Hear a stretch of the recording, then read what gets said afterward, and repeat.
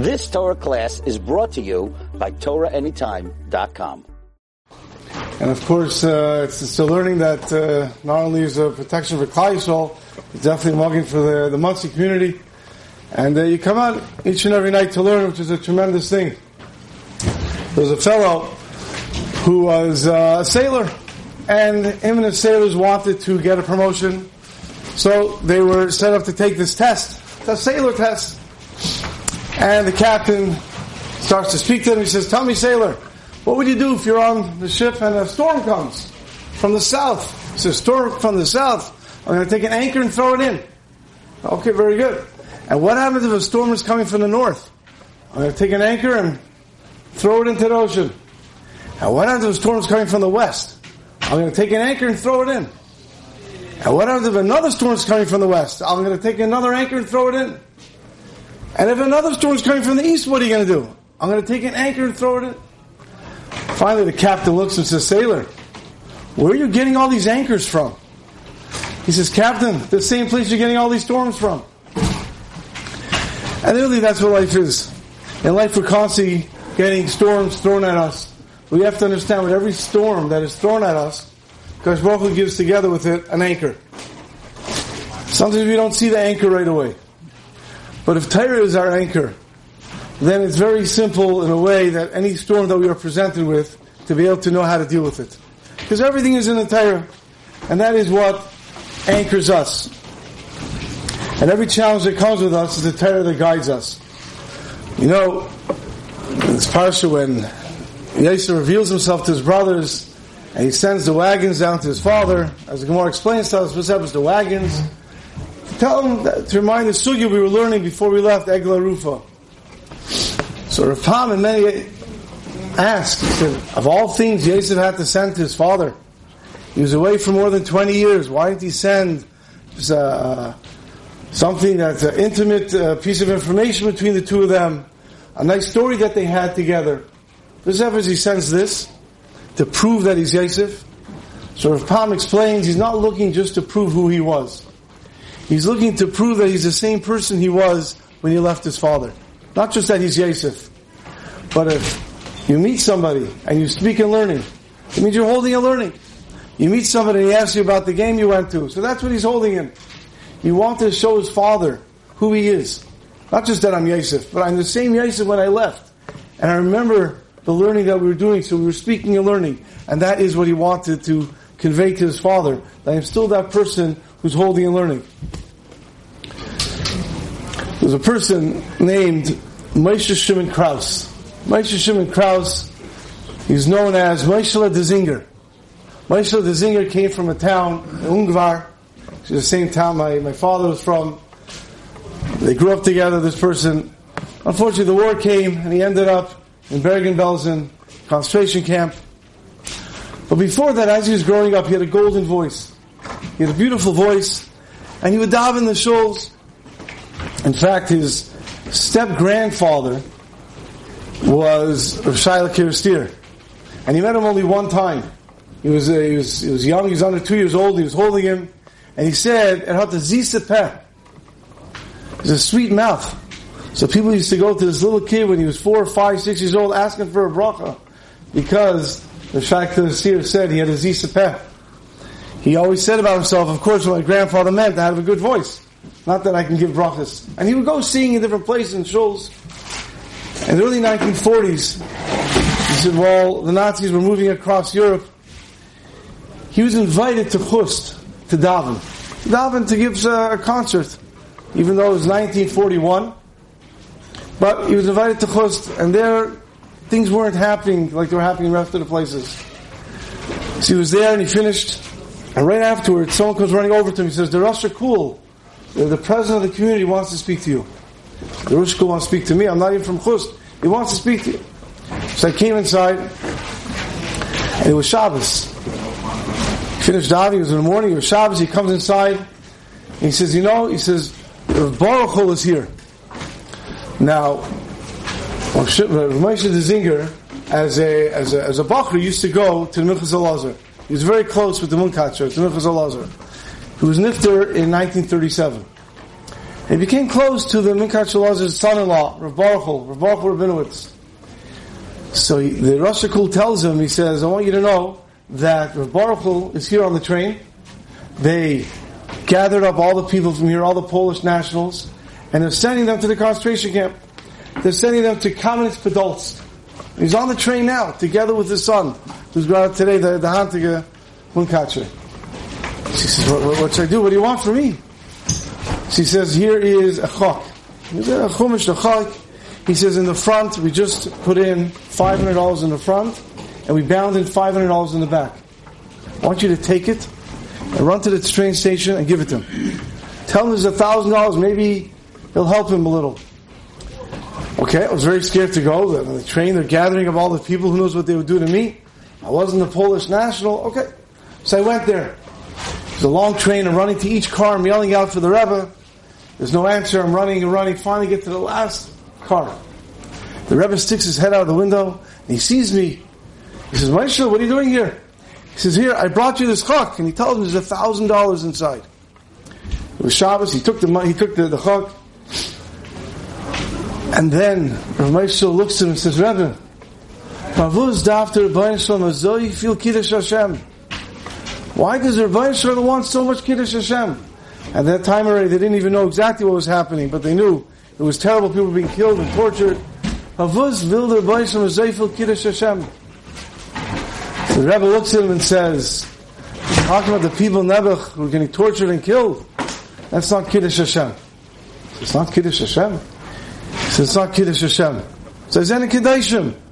Oh, but it's in this Kiddush Hashem. So he's looking at him, what do you mean it's not Kiddush Hashem? He says, Moshe, Kiddush Hashem is when a person has a choice.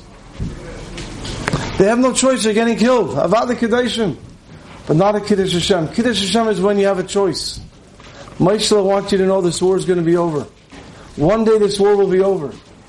And when the day comes that the war is over, the people who survive, they're going to have choices to make. Are they going to keep Shabbos, or they're not going to keep Shabbos? They're going to keep kashrus, they won't keep kashrus. They're going to marry a frum lady, a Jewish lady, or they won't. Will they bring up their kids al Taharas to Kiddush or not? That is going to be Kiddush Hashem. That's going to be when they have a decision to make. And let's remember this, and talk after the war, he wavered this way and that. When you remember these words, and you remain the frum Yid. And the truth is, that's the same thing in everyone's life. And our daily life. You come home from work, you're tired, I want to go out and learn, I don't want to go out and learn. It's a decision you have to make. If a person makes the right decision, it's a Kiddush Hashem. Not everyone has to know everyone's struggles, but it's more comfortable to stay home, more comfortable to do other things. A person has that ability to make that decision. If you stay home, no one's going to scream at you, no one's going to yell at you. And yet a person comes out to go learn, it's a Kiddush Hashem. That's when a person makes a Kiddush Hashem, when he has that option of making a decision. You know, in Slobodka, there was an Elter Bacher, he was 25, 26 years old. He was a big masvid. And unfortunately, he reached a point once where his mind started to become addled. He started to lose his mind. And Rosh Yeshiva saw this, he realized he has to take care of it, he tried to speak to the Bacher, but it really was getting a serious situation. So he put money together, he called in another Bacher, an 18-year-old Bacher, and he said, look, I arranged for a psychiatrist in the big city to see this Bacher. Here's this money, I want you to travel with him to the next city, and I want you to take him to the psychiatrist. Okay. Rosh Yeshiva said, so he went. They're traveling together with the two Bachrim, they're schmoozing with each other, they come to the city, and they come to the psychiatrist's office, there's a waiting room, they're sitting in the waiting room, they're talking, and after about half hour, the psychiatrist opens the door and says, okay, who's next? The 26-year-old Bacher and the 18-year-old Bacher, they get up and they walk inside. They come inside, they sit down, the psychiatrist sits down, he says, no, how can I help you? And before the 18-year-old Bacher can say anything, the 25-year-old Bacher says, doctor, I'm here to help my friend. My friend needs to speak to you, he's got big problems. And the 18-year-old Bacher looks at him and says, doctor, I'm here to help my friend. You need to speak to him. He needs some help. So the older Bacher looks at the doctor and says, see, doctor, this guy has a problem. He walks around thinking he's helping everybody. And he's taking care of things. He's bringing people to psychiatrists. You really need to help him. And the 18-year-old Bachar looks at the psychiatrist and says, doctor, what he's saying is true, but it's on him. He really needs help. So the doctor's looking at both of these guys, doesn't know what to... And he says, you know what? This is a very, very expensive visit. Tell me, who's paying for this visit? And the 18-year-old Bachar takes out his pocket, the money from his pocket. He goes, I have the money. So I know now who's the real patient. They told a story to Rav Chaim Kanievsky. So Rav Chaim Kanievsky says, he got this from the Gemara in Kedushin on Samach Daled on days. What's the Gemara in Kedushin, Samach Daled on days? He said, 3 people showed up to a town. 2 men and a lady. And a bag of money, they showed up to town. But they had a big argument. One guy said, this person is my slave. This lady is my wife. And this bag of money is my money. And they were fighting, and they went to Bezdin, and he said, my slave, my wife, my money. So Bezdin turns to the other person and says, what do you have to say? He says, he's lying. He's my slave. That lady is my wife, and this money is my money. So they turn to the lady and said, no, what do you have to say? So what I have to say, they're both my slaves, and this is my money. So Chaim Kanievsky said, the Gemara goes through the case. So Chaim Kanievsky said, look at this Bachar from Slobodka. He was such a masmid. The Torah went into him. Whatever happened to his brain, happened to his brain. But you see, someone who lives and learning. Someone who's living and learning. He was in a very tough situation. He was embarrassed that he's by a psychiatrist. That much he knew. And when he needed help, the first thing he reached for his Gemara. And he came up and he stelzed to the sugya. He said, that's not me, it's him. And he was able to do that. And Rav Chaim said, you see from here how much Torah goes into a person. And without you realizing it, how much you use and you live such a life of Torah. And even when he was losing his mind, unfortunately, he still kept the thinking of the Torah. It says in the beginning of B'chikaisai, Telechu, if you're going to go with my chukim, that's mitzvayisai tishmeru, vasisa maisa. So Rashi says, what does it mean in B'chikaisai Telechu? You're going to go with my chukim. So Rashi says, Yachol zeh kima mitzvahs. Maybe it means that you're going to keep all the mitzvahs. He says it can't be. Why not? Because right afterwards it says, mitzvayisai tishmeru. So it can't mean that. So what does it mean? She says, you're going to be an Amul L'Torah. You're going to work hard in the learning. And that's when you're going to get these brachas. What are the brachas you're going to get if you're talking Amul L'Torah? So the pasuk goes through different things. There's going to be peace. And there won't be wild animals. You'll have food. You'll have plenty of bread. Then the pasuk says, there won't be wars. And it says, Ufanisi aleichem, I will turn to you. V'freisi eschem, and I'll make you fruitful. V'rbeisi eschem, I'll increase you. V'kimaisi brisi etchem. So Rashi says, what does it mean? Ufanisi aleichem, I will turn to you. The pasuk could just say, V'freisi eschem, I'm going to make you fruitful. V'rbeisi eschem, and I'll increase you. What is being added by Ufanisi aleichem? I will turn to you. So Rashi says, good kasha. Rashi says, I'll take care of that. Efna mikol asokei. I'm going to turn away from all my things that I'm involved with, l'shal ischarchem, to pay your reward. I'm going to turn away from everything, and I'm going to pay your reward. What does that mean? I have to turn away from other things. So Rashi says, okay, I'll explain it. Mashal ma davar daima, l'melach shesachar peilim v'chulu. He says there's a case of someone who has a bunch of workers, and they finish working, it comes time to pay them. So they're all lining up, and he's paying all of them. One of the workers come and he tells this worker, listen here, you're my main worker, you do a tremendous job. Why don't you wait on the side? Let me take care of everybody else, all the regular stuff, and then I'll deal with you because I have a lot more to give you. He says, that's what Hashem is doing. All the nations of the world, they want their schar. So Hashem says, Ufanisi alecha, I'm going to turn to you, you're who's learning, and I'm going to give you schar. I don't see how this answers the question. What does it mean, Ufanisi alecha, I'll turn to you, and I will turn away from all my other things I'm involved with. Conjures up the image of a very busy CEO.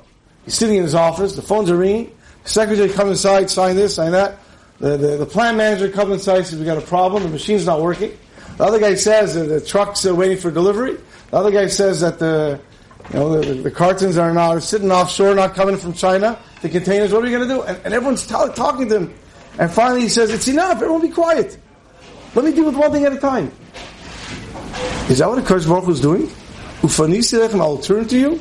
And Rashi says, after Mikol Sokai, L'Shalom Skarcham, I have to turn away from everyone else so I can focus on you. That's not our understanding of the Rebbeinu Shalom. So you say, the Vilna Gaon, in his earlier years, he used to give a shir in the shul.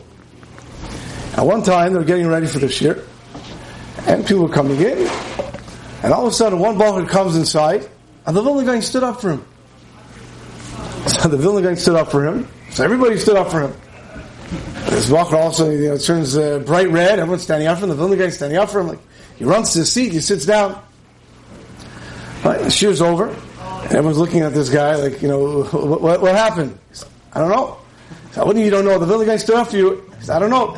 He says, you know what? I'm so curious myself. He worked up the courage. He went over to the Vilna Gaon. He says, Rebbe, I noticed the Rebbe stood up for me. He says, why did you stand up for me? Be careful when you ask a question, because sometimes you get an answer. And the Vilna Gaon looks at him, and he asked him a question that no Talmud wants to hear from his Rebbe, and that is, where were you last night? So Baruch Hashem, the guy had a good answer. He goes, I was at home. He goes, what were you doing at home? At night time, I went to sleep. He says, you were sleeping the whole night? So actually, I didn't actually sleep the whole night. I got up at 3 o'clock. I couldn't sleep, so I got up at 3 o'clock. Got up at 3 o'clock. And what did you do? I tried to go back to sleep. And what happened? I couldn't go back to sleep. So what did you do? I took out a Gemara. I started to learn. After 20 minutes, it worked. I fell asleep. So Vilna Gaon looks at him and says, I want you to know, during those 20 minutes that you were learning, there were 3 minutes that you were the only person in the world who was learning Torah. You were the only person in the universe learning Torah. Which means the whole world was standing in your schools during those 3 minutes. So if somebody comes inside the shir who's keeping the whole world going, I shouldn't stand up for him. That's why I stood up for you. That's what the story he told him. We know that Chaim Volozhin in Nefesh Chaim writes, why did Kodesh Baruch Hu create the world with different time zones? So there should always be people learning Torah. Right? This took place when there were very few Yidden in America. And also very few Yidden in Eretz Yisrael. So 3 minutes, he was the only person in the world learning. So with this, you can understand the pasuk. He said, if you're going to go learn Torah, and you're going to be Yigiyah learning, I will turn to you. What does it mean I will turn to you? I'm going to look at you as if you are the only person learning Torah. And you can be sitting in a base medrash with 2,000 people. But the way Kodesh Baruch Hu looks at you is as if you are the only person in the world learning Torah. And imagine, you're sitting, a guy told me once, he was sitting in yeshiva learning, and it seemed that the two guys next to him got a little bored. So they start to talk about their phones. This guy said, I got this type of phone, I got a Galaxy, what did you get? I got a flip phone, but there's a game on it. Oh yeah, what game does it have in it? It's got Snake. It's a stupid game. But I'm getting good at it. And that's what they're talking about. Because can you imagine if you knew that the whole world was riding on your learning? You wouldn't stop for a second. We see from this pasuk that Taka, when we learn, if we're really learning, we're learning with Yigiyah, then the whole world is riding on our learning. There could be another 2,000 people learning. There could be another 20,000 people learning. But if we are learning, HaKadosh Baruch Hu looks at it as if we're the only people in the world learning. And that's where the grain stood up for him. And that is how precious our learning is. We have to realize ourselves, sometimes we're learning, and if they don't come, who's going to know the difference? HaKadosh Baruch Hu will know the difference. The world itself will feel the difference. Each person himself, when he learns, holds up the world. But it has to be learning, the Imam is leading in the learning. He tells Rosh Yeshiva of Gifter, unfortunately you have to go around collecting.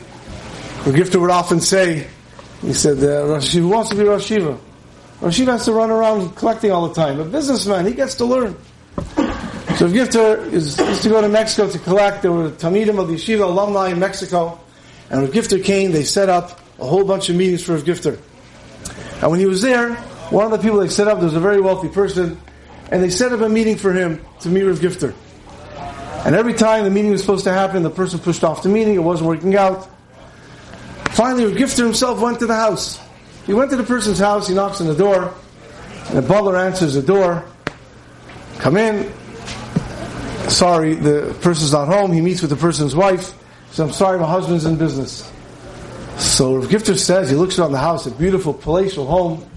He says, I'm trying to get in touch with him for a while. I'm leaving soon. I can't get in touch with him. So she says, you know what? Let me arrange an appointment for you. Wait here. She comes back a few minutes later. I spoke to him. He said, you can go see him tomorrow morning at 7:15 in his office. 7:15 in the morning. So the Talmud goes, he drives with Gifter the next morning to his office, 7:15. He comes inside, his beautiful, beautiful office. And he meets with the fellow, and the Gifter tells him about the yeshiva, and the person writes with Gifter a large, nice check. Once the Gifter has the check, he turns to the person and says, I had a difficult time getting in touch with you. He says, yeah, what can I do? I got to work. He says, I was by your house. You have a beautiful home. Why do you need such a nice home if you're never there? He looks and he says, Rabbi, he says, you do what you have to do. I do what I have to do. In order for me to be successful, without ligging in the ASIC, you have to live in the business, without ligging in the ASIC. He says, so I'm here, I got to make a living, that's why I'm here. The Gifter came back and he was very, very excited. He said over this Maisa, he said the check was very nice. He said, but the lesson he learned is a lot stronger. And that is, we say the whole time in davening, for B'divrei Torah, La'asek B'divrei Torah. Why do we use the lashon of La'asek B'divrei Torah? Not Lilmaid, not to learn Torah, but La'asek B'divrei Torah. We have to be Isaac in the Torah. Without ligging in the learning.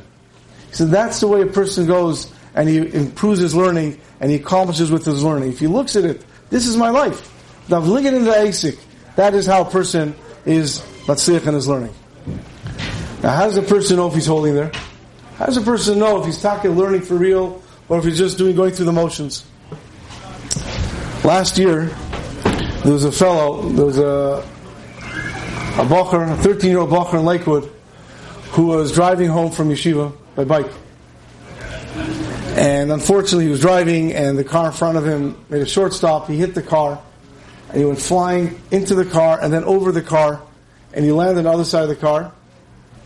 And then the car sort of drove over his leg, and it was not such a good situation. So it came, they brought the person to the hospital. At the same time, the parents were called, they came to the hospital, and when they came, there was a pretty bad situation, and they put the bacher, they had to put him into an induced coma. So his body can have a chance to recuperate a little. The parents were there, they didn't know what's going to be. They spoke to the doctor, and the doctor said, listen, we already operated, we did what we can do.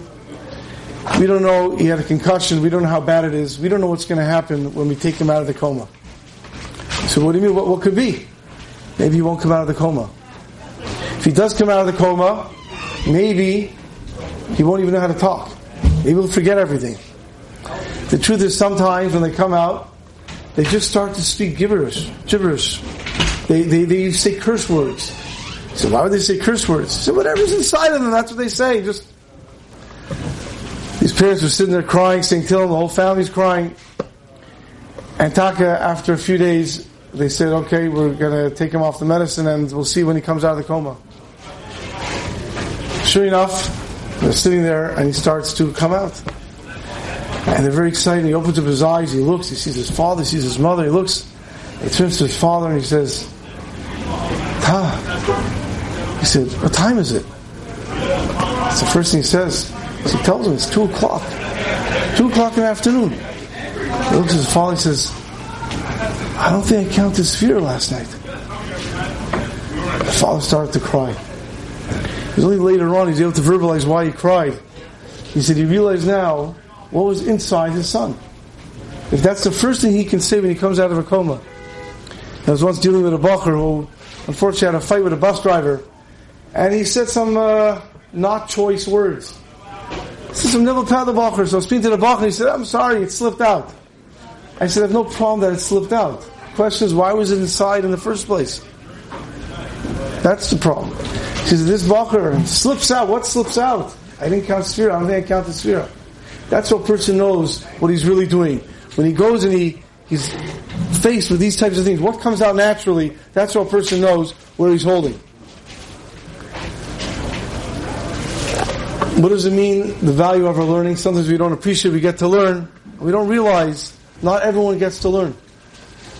Some people get to support Torah, but they don't get to actually learn it. Many years ago, in the Mir Yeshiva, there were two Bachrim.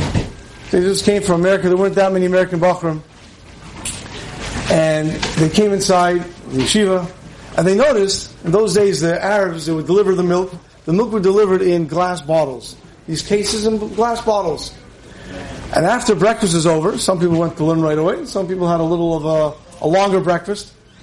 And they noticed that the cook, not a young lady, an elderly lady, she'd come around collecting all the bottles, put them in the crates, and then schlepped the crates to the door. So the next morning, when the Arabs came to deliver, they would bring the new milk and take the old ones away. So these two Bachrim said, it's ridiculous. Now she has to work so hard. We're young guys. After breakfast is over, they benched, they got up, they quickly collected all the empty bottles, put them in the crates, schlepped the crates to the door, they left it there. It took them all 5 minutes, very happy with their good deed. And they went to learn. The next day, the same thing happened, the bottles were out, they finished breakfast, they collected all the bottles, put them by the door, and went up to learn. Third day, they're finishing breakfast, and all of a sudden the cook comes out of the kitchen. And she comes over to those two Bachrim. She said, tell me, are you the two boys who've been collecting the bottles? He says, yes. Are you the two boys who've been schlepping the heavy, heavy crates to the door so I don't have to do it? And now the big smile is, yes, that's what we're doing. She said, it's very, very nice of you because they're very, very heavy. It's very difficult to do. He said, it's our pleasure. She said, but please don't do it anymore. What's the problem? She says, it's a very big chesed that you're doing. Aber it's a Blatt Gemara kommt es nicht. It's not learning a Blatt Gemara. You let me do my job, you go upstairs and you do yours. Who was this lady? Who was this cook? This was Rebbetzin Shmulevitz. Chaim Shmulevitz's Rebbetzin, who worked in the kitchen. She understood the value of Torah. And she wanted to do everything she can do to help people learn Torah. So we can go out and go learn, have to realize that we have the ability to actually go, not just support Torah, but to learn Torah. We are in a very fortunate situation. But sometimes a person doesn't realize it right away. Sometimes a person is lucky enough to learn Torah when he's younger, and sometimes a person isn't.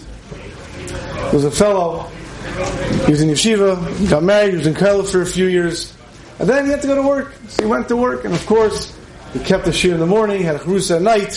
He was very involved in his learning, until one time, he slowly stopped coming to the shir in the morning, stopped coming to shir at night, and he was working very hard. And this went on for about 20 years. And one day he shows up for the early morning shir, 5:30 in the morning he shows up. So of course everyone's kibitzing with him, what's the matter, he couldn't sleep, why are you here? He says, I can't tell you, we have to learn now. I'll tell you after davening. Now everybody got interested. So after learning, after davening, they crowd around and what's going on? He says, you all know that a few weeks ago I had to put my mother in a nursing home. No choice, she was living by us for a while, but we had no choice, we had to put her in a nursing home. But I try to visit her at least twice a week. Yesterday, as I do all the time, I went to visit her. But there was some construction. Now this nursing home, they have separate floors for men and ladies. So they have one floor for men, one floor for ladies. But there was construction going on, so I couldn't go the normal way. So I had to go through the men's floor first to get upstairs. I'm walking down the hallway and I hear yelling and yelling and yelling. I'm getting close to the room, I hear a fight going on. So I got scared, I go around to the room very fast. And I see there's 3 old men in their 80s sitting by a window and they're screaming at each other. 93, 87, 103, and they're yelling at each other. So I felt bad. I went over to them, I said, young man, maybe I can help out a little. I look at him, you young whippersnapper, what do you know? Another guy says, you know what, we're sitting here arguing anyways, maybe you can help us. Okay, what can I do for you? He says, well, we're sitting here, as we do every day, and we count how many cars drive by in the 2 hours. So we're counting the cars. And 93 cars pass by. This guy says 87. And the guy starts yelling, what do you mean it's 103? And he starts screaming again, how many cars passed by in the past 2 hours? 83, 100. The guy hears this and he walks out. He goes to visit his mother. He finishes the visit and he has to go down the same way. And now again, I hear yelling. I said, this is not a nursing home, it's an insane asylum. Yelling. This time I hear yelling again. I walk by the room, and there's 2 elderly men sitting on their bed. They have a Gemara open, and they're screaming about a Pshat and Taisus. And they're yelling at each other. You don't know how to learn. Pshat Taiz this way, that way. They were speaking and learning. I was standing there mesmerized. And then the nurse came in with their meal, and they just said, just put it down, we're busy now. And they continued their learning. I stumbled out of the building into my car. I couldn't get the key into the ignition. So I burst out crying. And I realized, the way I'm going, I'll probably also end up in a nursing home. But I realized that I'm not learning. I'm probably going to end up in that room where they're counting the cars. But I don't want to end up in the room where they're counting the cars. I want to end up in the room where they're fighting over a taisus. And I realized the only way I can do that is if I make sure I learn. So I'm back here. I'm back by the shir. So I can make sure when I'm older, when I'm in that nursing home, I'm not going to go count cars. I'm going to make sure I can go and learn. Reminds me of these two guys used to go to work every morning, and these two Arabs are working, and they worked on roofs. They were roofers. And they're sitting there talking to each other, and they're working, and it came lunchtime. Right? They just want to take down the sandwich. This guy opens up the sandwich, and he looks, he says, tuna fish. Again tuna fish? Again tuna fish? He got so angry, and he runs off the roof and he kills himself. The other guy says, okay. Opens up his sandwich, peanut butter and jelly sandwich. Peanut butter and jelly, I can't believe it. Meanwhile, there's a big commotion downstairs, somebody just killed himself. The police come, they're looking, and these two wives are standing there talking to each other about what happened. And one lady says, I don't understand. If my husband doesn't want peanut butter and jelly, why didn't he just tell me he doesn't want peanut butter and jelly? I'd make it something else. And the other lady says, I don't understand my husband. He makes his own lunch. Which means a person can go every day and be upset about his lunch and not do anything about it. If you don't do anything about it, it won't change by itself. A person can think, I want to be a big Talmid Chacham, I want to be a big Talmid Chacham. So go learn. I'll have to do that too. If you don't do it, it won't happen. So I just want to leave you off with one very, very important critical component to make sure that you have tzlach when you're learning. The Shavina Rav, Dov Beresh Weinefeld, he was giving a shir to 16, 17-year-old Bachram. And he was giving the shir, and he says, I'm going to ask you a kasha now, very difficult kasha. Think before you answer. And he asked him the kasha, and Taka was a very short kasha. 16, 17-year-olds, they're thinking about it, and all of a sudden, after a few minutes, one guy raises his hand. The Rebbe says, yeah. He gives a teretz. The Rebbe looks at him and says, that's not your teretz. Bachram looks, he says, I never heard the kasha before, I just thought of it. That's not your teretz. He doesn't know what to say, what's it? And the Rebbe looks at him and says, that's your mother's teretz. It's my mother's teretz. My mother doesn't learn Gemara, I never went through any of the sugis with my mother. That's your mother's teretz. No one knows what the Rebbe is talking about. Finally, the Rebbe says, the kasha I asked is very, very difficult. There's no way a 16-year-old is going to answer the kasha. You know how you answer that kasha? Because your mother sins lift. When your mother lights her candles Friday night, she davens for you. It was the koyach of her tefillas that you were able to answer such a kasha. And you should never think that we can do anything without tefillah. A person can daven, but he has to make sure when he's davening, he's talking to the Rebbeinu Shalom. And when a person has to go learn, he has to realize that all that tzlach comes only from tefillah. So you should all be zecher to continue Avodas HaKodesh and coming out to learn Torah and being a mugging for Klal Yisrael. You've just experienced another Torah class brought to you by TorahAnytime.com.